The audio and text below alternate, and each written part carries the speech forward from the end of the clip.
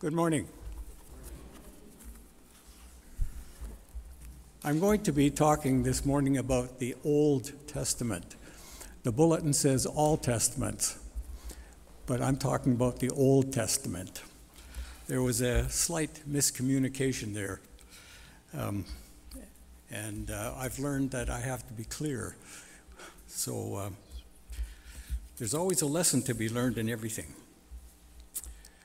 In just a week, we'll be celebrating the birth of a child who would be the most important human being in the history of the world. The story of the birth is going to be told over and over. As you know, this story is recorded in the Gospel of Matthew, chapters 1 and 2, and also in the Gospel of Luke, chapter 2. In the Old Testament, there are a number of significant characters whose birth is recorded.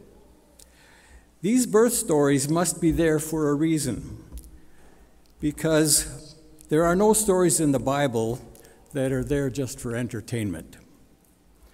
That doesn't mean there are no entertaining stories in the Bible. There are many entertaining stories in the Bible. But entertainment was not the main purpose for which any of the stories were written. The Apostle Paul tells us in Romans 15:4 that what was written in former days, that is, in the Old Testament, was written for our instruction. The birth stories in the Old Testament are there for us to learn something from them.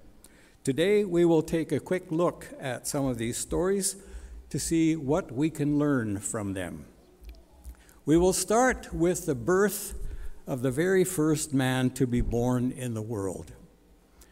God had said that a man who was descended from the woman would overcome the evil one who had deceived her. After Adam and Eve had rebelled against God, God had spoken to them and to the serpent who had deceived Eve. And he said to the serpent, "I will put enmity between you and the woman, and between your offspring and her offspring. He shall bruise your head, and you shall bruise his heel." In other words, the evil one would be fatally wounded by Eve's offspring. But Eve's offspring would suffer a non-fatal wound. Now, when Eve's first son Cain was born, she said, "I have gotten a man with the help of the Lord." It seems that Eve thought that this first son of hers would be the one who would defeat the evil one. She was wrong. He turned out to be the first murderer. So the life of Cain is not an example of anything good. But Cain's story does show us a significant fact about the human condition. In the very first generation after Adam's and Eve's rebellion against God, a man murdered his brother. That's how ugly and how horrendous this rebellion is. Rebellion against God is sin, and sin is rebellion against God. And this rebellion grew. People became more and more rebellious as the generations went along. By Genesis 6:5 we read, "The Lord saw that the wickedness of man was great in the earth, and that every intention of the thoughts of his heart was only evil continually." So Eve was clearly mistaken if she thought that her first son would be the fulfillment of God's promise. She was wrong about who the Redeemer would be. Now, God's promise was firm, but a lot of history had to pass before it was fulfilled. And in this history, there are stories that preview the final fulfillment of the promise. Perhaps, and I say perhaps, some of these stories were included in the Bible lesson that the Lord Jesus gave to the two disciples who were walking from Jerusalem to Emmaus on Easter Sunday. We can't be sure of this. We can't know because Luke didn't tell us, which texts the Lord Jesus used in his lesson that day. But we can certainly learn something by examining these stories. One of the stories that gives us a partial preview of the life of the Lord Jesus is the story of Joseph. Joseph has been referred to by interpreters as a type of Christ. The account of Joseph's birth is in Genesis 30, verse 22. But first we have to know something about the background of this account. Joseph's father, Jacob, had 2 wives. One of them, Leah, had 3 sons, but the other wife, Rachel, didn't have any. So Rachel, in her frustration, confronted her husband Jacob and said, "Give me children or I shall die." Jacob's response was that he wasn't God who had the power to give or withhold children. Now, there was a custom in that culture that if a married woman was barren and couldn't have children, the husband could take another wife. The child that would be born of that union would be considered the child of the first wife. So Rachel gave her servant girl, Bilhah, as another wife to her husband Jacob. Bilhah's children would then be Rachel's children. And Bilhah did have 2 sons. Now this provoked a rivalry between Rachel and Leah. Leah also gave Jacob her servant girl Zilpah for a wife. So a few years later, Jacob had 4 wives and 10 sons and a daughter, but Rachel still didn't have a child. Finally, God answered Rachel's prayer and gave her a son whom she named Joseph. This son of Rachel and Jacob became Jacob's favorite. As Joseph and his brothers were growing up, Jacob treated Joseph in a special way. And the other boys were envious of him. And when Joseph told his family about dreams that he was going to be the ruler over them, the brothers hated him. They hated him so much that they wanted to kill him. Well, one day they had an opportunity to get rid of him, so they sold him to some slave traders who took him to Egypt. In Egypt, he was sold to a high Egyptian official. Joseph was a faithful servant to this official, and he was a hard worker. But he was accused of violating his master's wife and ended up in prison. While he was in prison, the man in charge of the prison recognized Joseph's abilities and put him in charge of the other prisoners. One night, 2 of the other prisoners had disturbing dreams, and they told their dreams to Joseph. The Lord gave Joseph the interpretation of their dreams, and the interpretations came true. One of them was hanged, and the other was restored to his position as the king's cupbearer. Now, when the king's cupbearer was released from the prison, he forgot all about Joseph until 2 years later, when the king, that is Pharaoh, had a disturbing dream. He had 2 disturbing dreams, actually. So Pharaoh was looking for someone to interpret his dreams for him. Then the cupbearer finally remembered his fellow inmate, Joseph, and he told Pharaoh about him.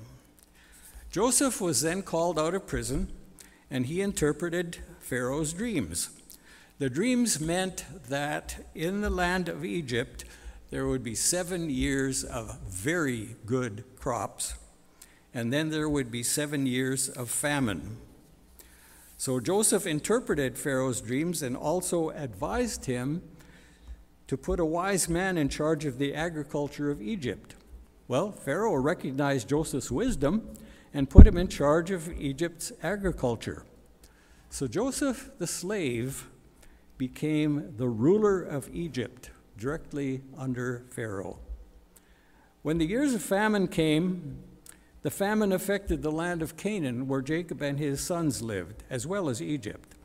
So Joseph's father, Jacob, heard that there was food in Egypt, and so he sent his sons to Egypt to buy food. The sons of Jacob came to Egypt, and they bought grain from Joseph. Joseph recognized his brothers, but they didn't recognize him. He tested his brothers' integrity, and then after some complicated maneuvering, he finally revealed to them that he was their brother Joseph. Joseph then had the whole family of Jacob, to come to Egypt, where they would be taken care of in this time of famine.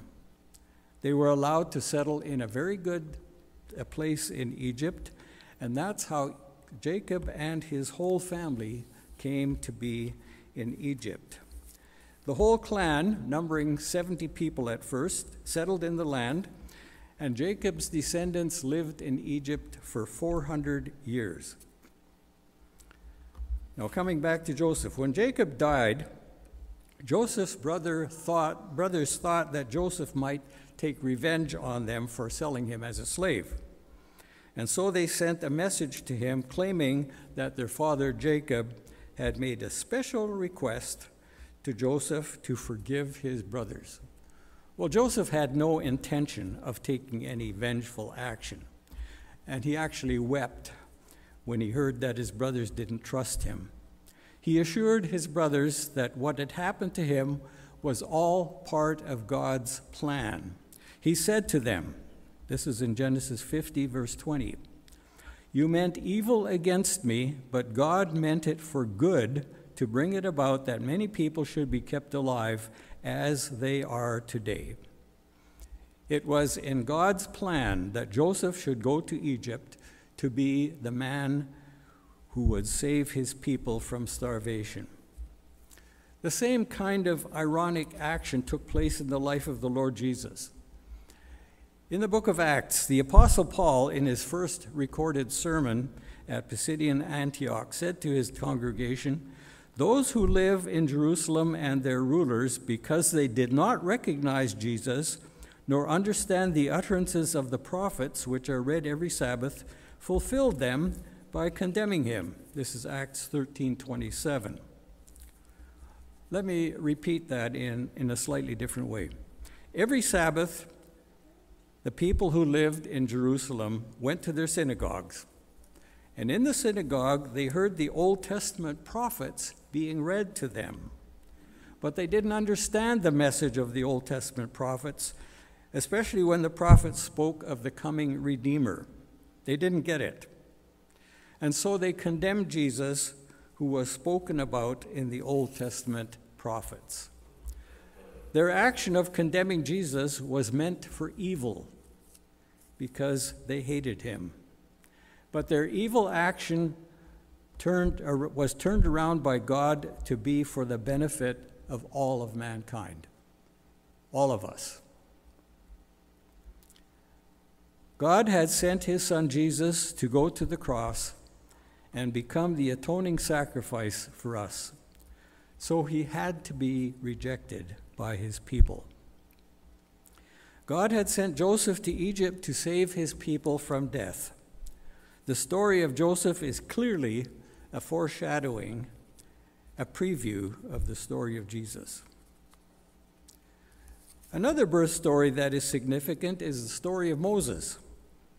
We find this account in Exodus 2, verses 1 to 10. The descendants of Jacob, the Israelites, had multiplied from 70 people over the 400 years to about 2 million people. The Egyptians were afraid that the Israelites might turn against them if there was a war, so they enslaved them. That meant that the Israelites' lives consisted of hard work and being abused by the Egyptian overseers. But the more they were worked hard and the more they were abused, the more their population grew. Pharaoh then told all the midwives to kill all the Israelite baby boys, but they didn't do it. They claimed that the Hebrew women were strong and gave birth before the midwife could even get there. Well, then Pharaoh ordered all the citizens of Egypt to throw all Israelite baby boys into the Nile River. In this circumstance, there was an Israelite woman named Jochebed who gave birth to a son. She managed to hide him for 3 months, and then she made a little floating crib, like a little boat, and put him in this little boat and hid him among the reeds in the river. When Pharaoh's daughter came to the river to bathe, she found the baby floating in this little boat and adopted him as her own, and she named him Moses.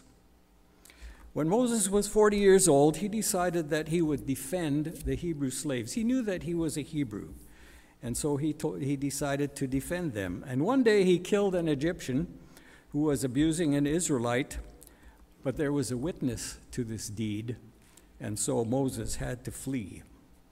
He ended up in a country to the east of Egypt where he was a shepherd for 40 years. Then one day the Lord called to Moses to go back to Egypt to bring the Israelites out of their slavery and lead them to their own country. Moses began by arguing with God, which is always a mistake. Moses argued that he was not a good public speaker, but God told him to take his brother Aaron, who would do the speaking.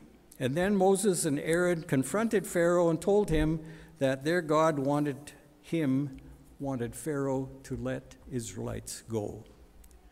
Pharaoh refused. The Egyptians had a good thing going. Their slaves, the Israelites, were doing a lot of the heavy labor in the country, and they were also working on some of the important building projects. So why let them go? Then, to persuade Pharaoh to let the Israelites go, God sent 10 afflictions against Egypt and Pharaoh. We usually call these afflictions the 10 plagues. At first, Pharaoh simply said no again. But after a few more afflictions, he began to soften. The final affliction was the death of the firstborn son in every Egyptian household, including Pharaoh's household. This was the final blow, and finally Pharaoh said, "Go, get out of here." Old Testament explorers will find out more details about the 10 plagues when we get to that in Exodus in 2024. Moses was the leader, chosen by the Lord, who rescued the Hebrew people from their slavery. But his work was only beginning. He had to lead these 2 million people for 40 years before they finally got to their destination. One of his tasks was to give these people instructions from God, including the 10 Commandments. The people complained constantly. If we think about a man who was over 80 years old having to deal with a whining, stubborn group of rebels for 40 years, we have to feel sorry for him. The exodus of the Israelites from Egypt and their slavery is clearly symbolic of our rescue from the slavery of sin. This man, Moses, was the hero who rescued the Israelites out of their centuries-long slavery and brought them to the land that God had promised. This feat of heroism foreshadowed the life of our Lord Jesus. In the book of Judges, we find the story of a man named Samson. The story of his birth is emphasized in the scriptures, and so we will examine his life along with the other characters that we have looked at. In Judges 13, we read of a woman of the tribe of Dan who was barren. And one day the angel of the Lord appeared to her and said, "You're going to have a son." And she was told that this son should be raised as a Nazirite. That means a special vow.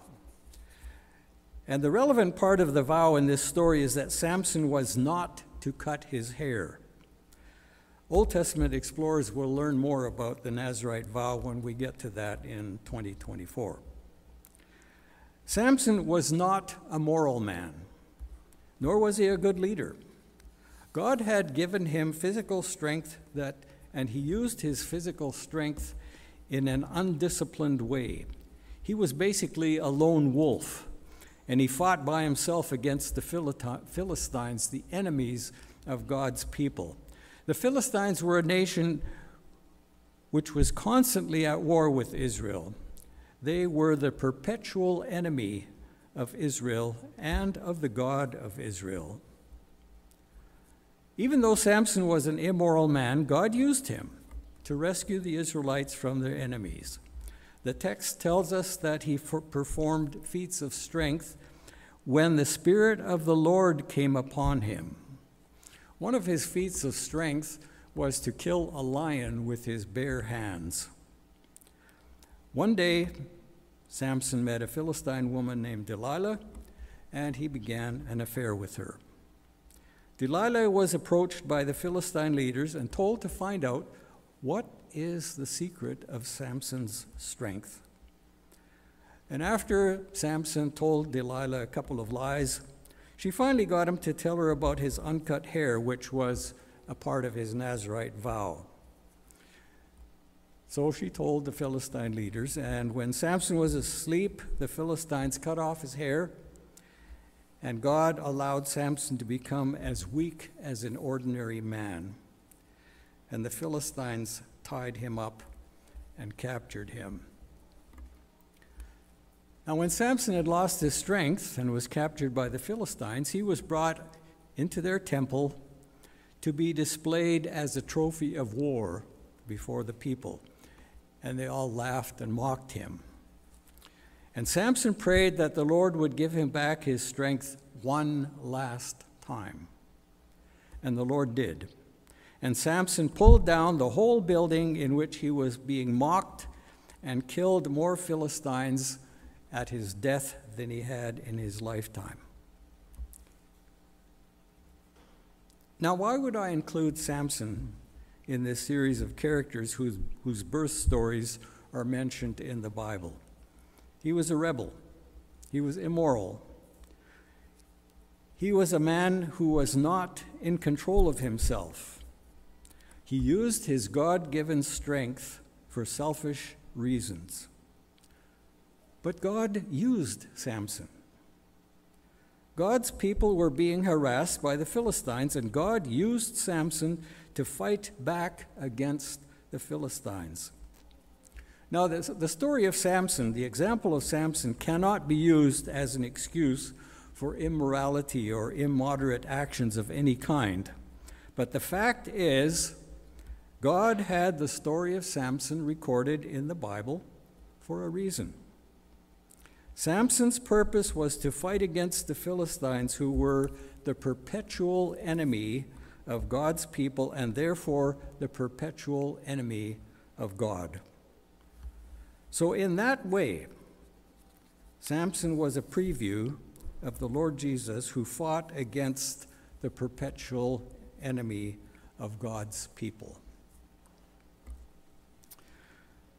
In 1 Samuel 1, we read the story of a barren woman named Hannah who prayed to God for a son and was granted her desire. God gave her a son whom she named Samuel, which means asked of God. This woman had promised the Lord that if he would give her a son, she would dedicate him to the Lord for life. Her actual words are recorded in 1 Samuel 1:11. In her prayer, she made a vow to the Lord. She said, "O Lord of hosts, if you will indeed look on the affliction of your servant and remember me, and not forget your servant, but will give to your servant a son, then I will give him to the Lord all the days of his life, and no razor shall touch his head." The last part of this oath, that the razor would not touch his head, means that Samuel was dedicated as a Nazirite for life. You, of course, remember that from the story of Samson. When Samuel was weaned, Hannah brought him to the tabernacle and presented him to Eli, the high priest. Samuel grew up and served the Lord faithfully in the tabernacle. And at this point in history, the word of the Lord was rare in the land of Israel. That means it was a time of anarchy. It was a time of the judges. There was no king in Israel. The book of Judges tells us there was no king in Israel. That means there was no moral authority. Every man did what was right in his own eyes. Furthermore, Eli, the priest, the man who was supposed to be a spiritual leader, didn't give any spiritual leadership. Eli's sons were also functioning as priests, and they were immoral men who ignored God's way of performing the priestly function. So when Samuel was quite young, he had a meeting with the Lord. He had an encounter with the Lord. That's another one of those very entertaining stories in the Bible. It's recorded in 1 Samuel chapter 3. After Samuel's encounter with the Lord, he became a leader in Israel. And we read in 1 Samuel 3:20 that all Israel from Dan to Beersheba knew that Samuel was established as a prophet of the Lord. And Samuel gave the people of Israel good leadership. He was a man who was truly in touch with God. He was a man of prayer. And when we read the story of Samuel and his mother, I'm sure that he learned how to be a man of prayer from his mother, Hannah. On one occasion, when the Israelites were having a worship service, the Philistines attacked them. But because God answered Samuel's prayer, the Philistines were defeated by the Israelites. During Samuel's tenure, God communicated with Samuel, and so the word of God came back to the Israelite nation. We have looked at the birth stories and the lives of several characters who foreshadowed something in the life of our Lord Jesus. Perhaps you are thinking that I left out the best story of all, that have more analogies to the death of Jesus or the sacrifice of Jesus than any other of the stories that we have looked at. So let's look at this most poignant of all the stories. You will find it in Genesis 22. But first, let's look at the background of the account in Genesis 22. Abraham and Sarah had grown old, but they had no children. God had promised Abraham that he would become a great nation. But how could he become a great nation when he didn't even have one son to begin with? So Abraham said to the Lord, I continue childless, and the heir of my house is Eliezer of Damascus. And this was another custom of that time, that if a couple were childless, they could adopt a son who would be their heir and also would look after them in their old age. But the Lord said, this man shall not be your heir. One from your very own body shall be your heir. But the years went on, and there was no child in Abraham and Sarah's family. Then Sarah suggested that she would give her Egyptian maid to Abraham as a wife, and the child that would be born would be considered Sarah's child. We saw that in the story of Jacob. So Abraham had a son, Ishmael, by Sarah's maid. But this was also a mistake. In fact, the results of this mistake are still with us today. It wasn't until Sarah was 90 years old and Abraham was 100 that Sarah bore a son. God had let Abraham and Sarah wait until the birth of their son had to be a miracle. Their son Isaac would play a role in a story that prefigured the sacrifice of the Lord Jesus. And this is how it went.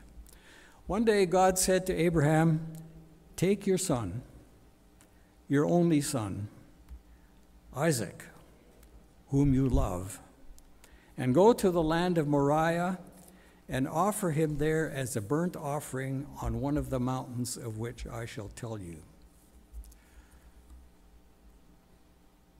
God could have simply said, take Isaac and offer him as a burnt offering. Abraham would have understood what God was telling him to do. But God identifies Abraham's son in 4 different ways. He starts off by saying, your son. That's the ordinary word for son. Then he uses a word that indicates that this is a special son. He says, your only son. That's a different word. Isaac was not literally Abraham's only son. There was another son, Ishmael, but he had been sent away with his mother. He was not the son of promise. But this word only son also implied a son that was specially loved because of his uniqueness. Isaac was at this point the only son of Abraham because he was the promised son of Abraham and Sarah.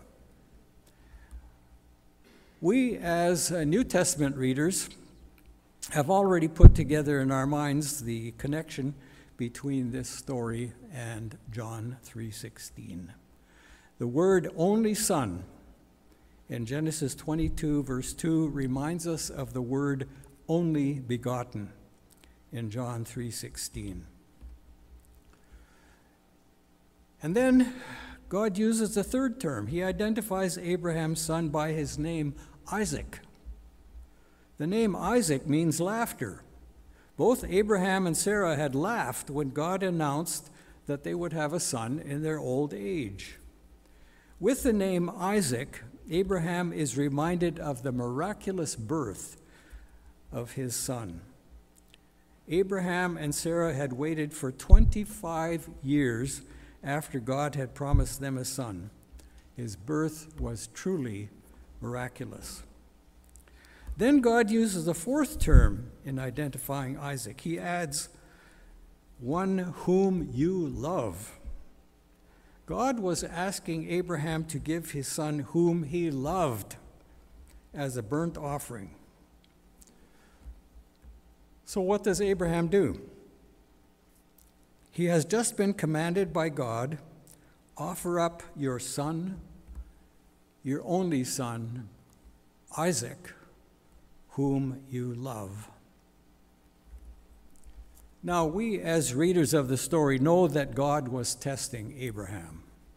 The text tells us right at the beginning of the story in Genesis 22:1 that God was testing Abraham. So we as readers can be hopeful about the outcome. Abraham doesn't know this is a test, but he doesn't hesitate to obey God and obey God's command. He sets out without delay early the next morning to do what God had told him to do. When Abraham with his son arrive at the place where God showed him, which God had showed him, he tells the 2 servants who are with them to wait while he and Isaac go further. His actual words are, I and the boy will go over there and worship and come again to you. Notice that Abraham refers to Isaac as the boy. He doesn't use the word son. He has already in his mind sacrificed his son. But we also have to notice that he includes Isaac in the journey back. He says, I and the boy will come back again to you. The writer to the Hebrews in the New Testament tells us that Abraham considered that God was able even to raise Isaac from the dead. So as Abraham and Isaac continue on their way, Abraham was carrying the knife and the fire, but he put the wood on Isaac. Does that remind us of Jesus carrying his cross? We need to read the little segment, the next little segment of the story very slowly. Let's follow Abraham and Isaac in our imaginations. Think of the 2, father and son, who love each other, walking along together and having this conversation. Abraham knows what he is supposed to do. and Isaac doesn't know what Abraham has in mind. This little segment, Genesis 22, verses 6b to 8, begins and ends with the statement, "So they went both of them together." And I'm going to read the actual text in Genesis 22, 6b to 8. "So they went both of them together. And Isaac said to his father Abraham, 'My father.' And he said, 'Here I am, my son.' And he said, 'Behold the fire and the wood, but where is the lamb for the burnt offering?' Abraham said, 'God will provide for himself a lamb for the burnt offering, my son.' So they went both of them together." Now, the text doesn't tell us how Abraham managed to tie up his son and put him on the altar. And the silence of the narrative at this point suggests that Isaac willingly allowed his father to tie him up. And when Abraham was about to cut his son's throat, the angel of the Lord called out to him and prevented him from making that fatal cut. Abraham's faith in God was vindicated. God had figuratively raised Isaac from the dead. Then when Abraham saw a ram caught in a thicket, he sacrificed the ram instead of his son. The ram became a substitute for Isaac. This story is clearly a prefiguring, a preview of the death of the Lord Jesus. The difference is, of course, that in the preview, which featured Abraham and Isaac, Isaac was spared. In the historical event of the death of the Lord Jesus, Jesus was not spared. Jesus went all the way and gave his life so that we can receive eternal life. God so loved the world that he gave his only begotten Son, so that whoever believes in him should not perish, but have everlasting life. The stories we have examined have a common theme. A woman gave birth to a son who had a special mission in God's plan. Some of the births were clearly miraculous, and the son's mission was history-changing. So it is with the birth story that we are going to celebrate in a week. It is a story of the most miraculous birth of all.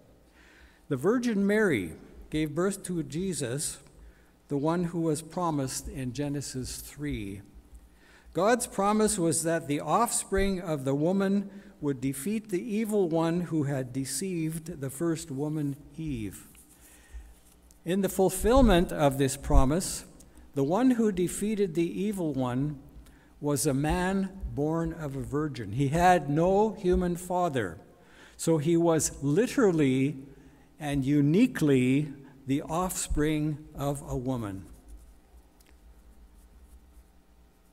And the birth story of Jesus was just the beginning of his life story, just as all the Old Testament birth stories were.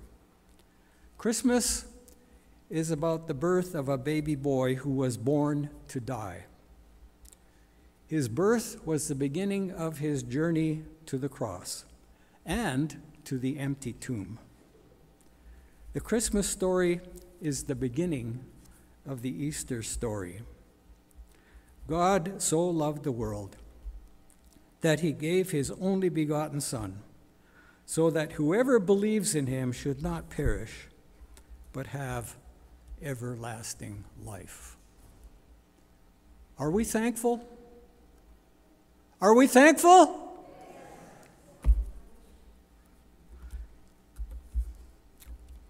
Father, we are thankful that you sent your Son, the Lord Jesus, to die on the cross for us so that we can live.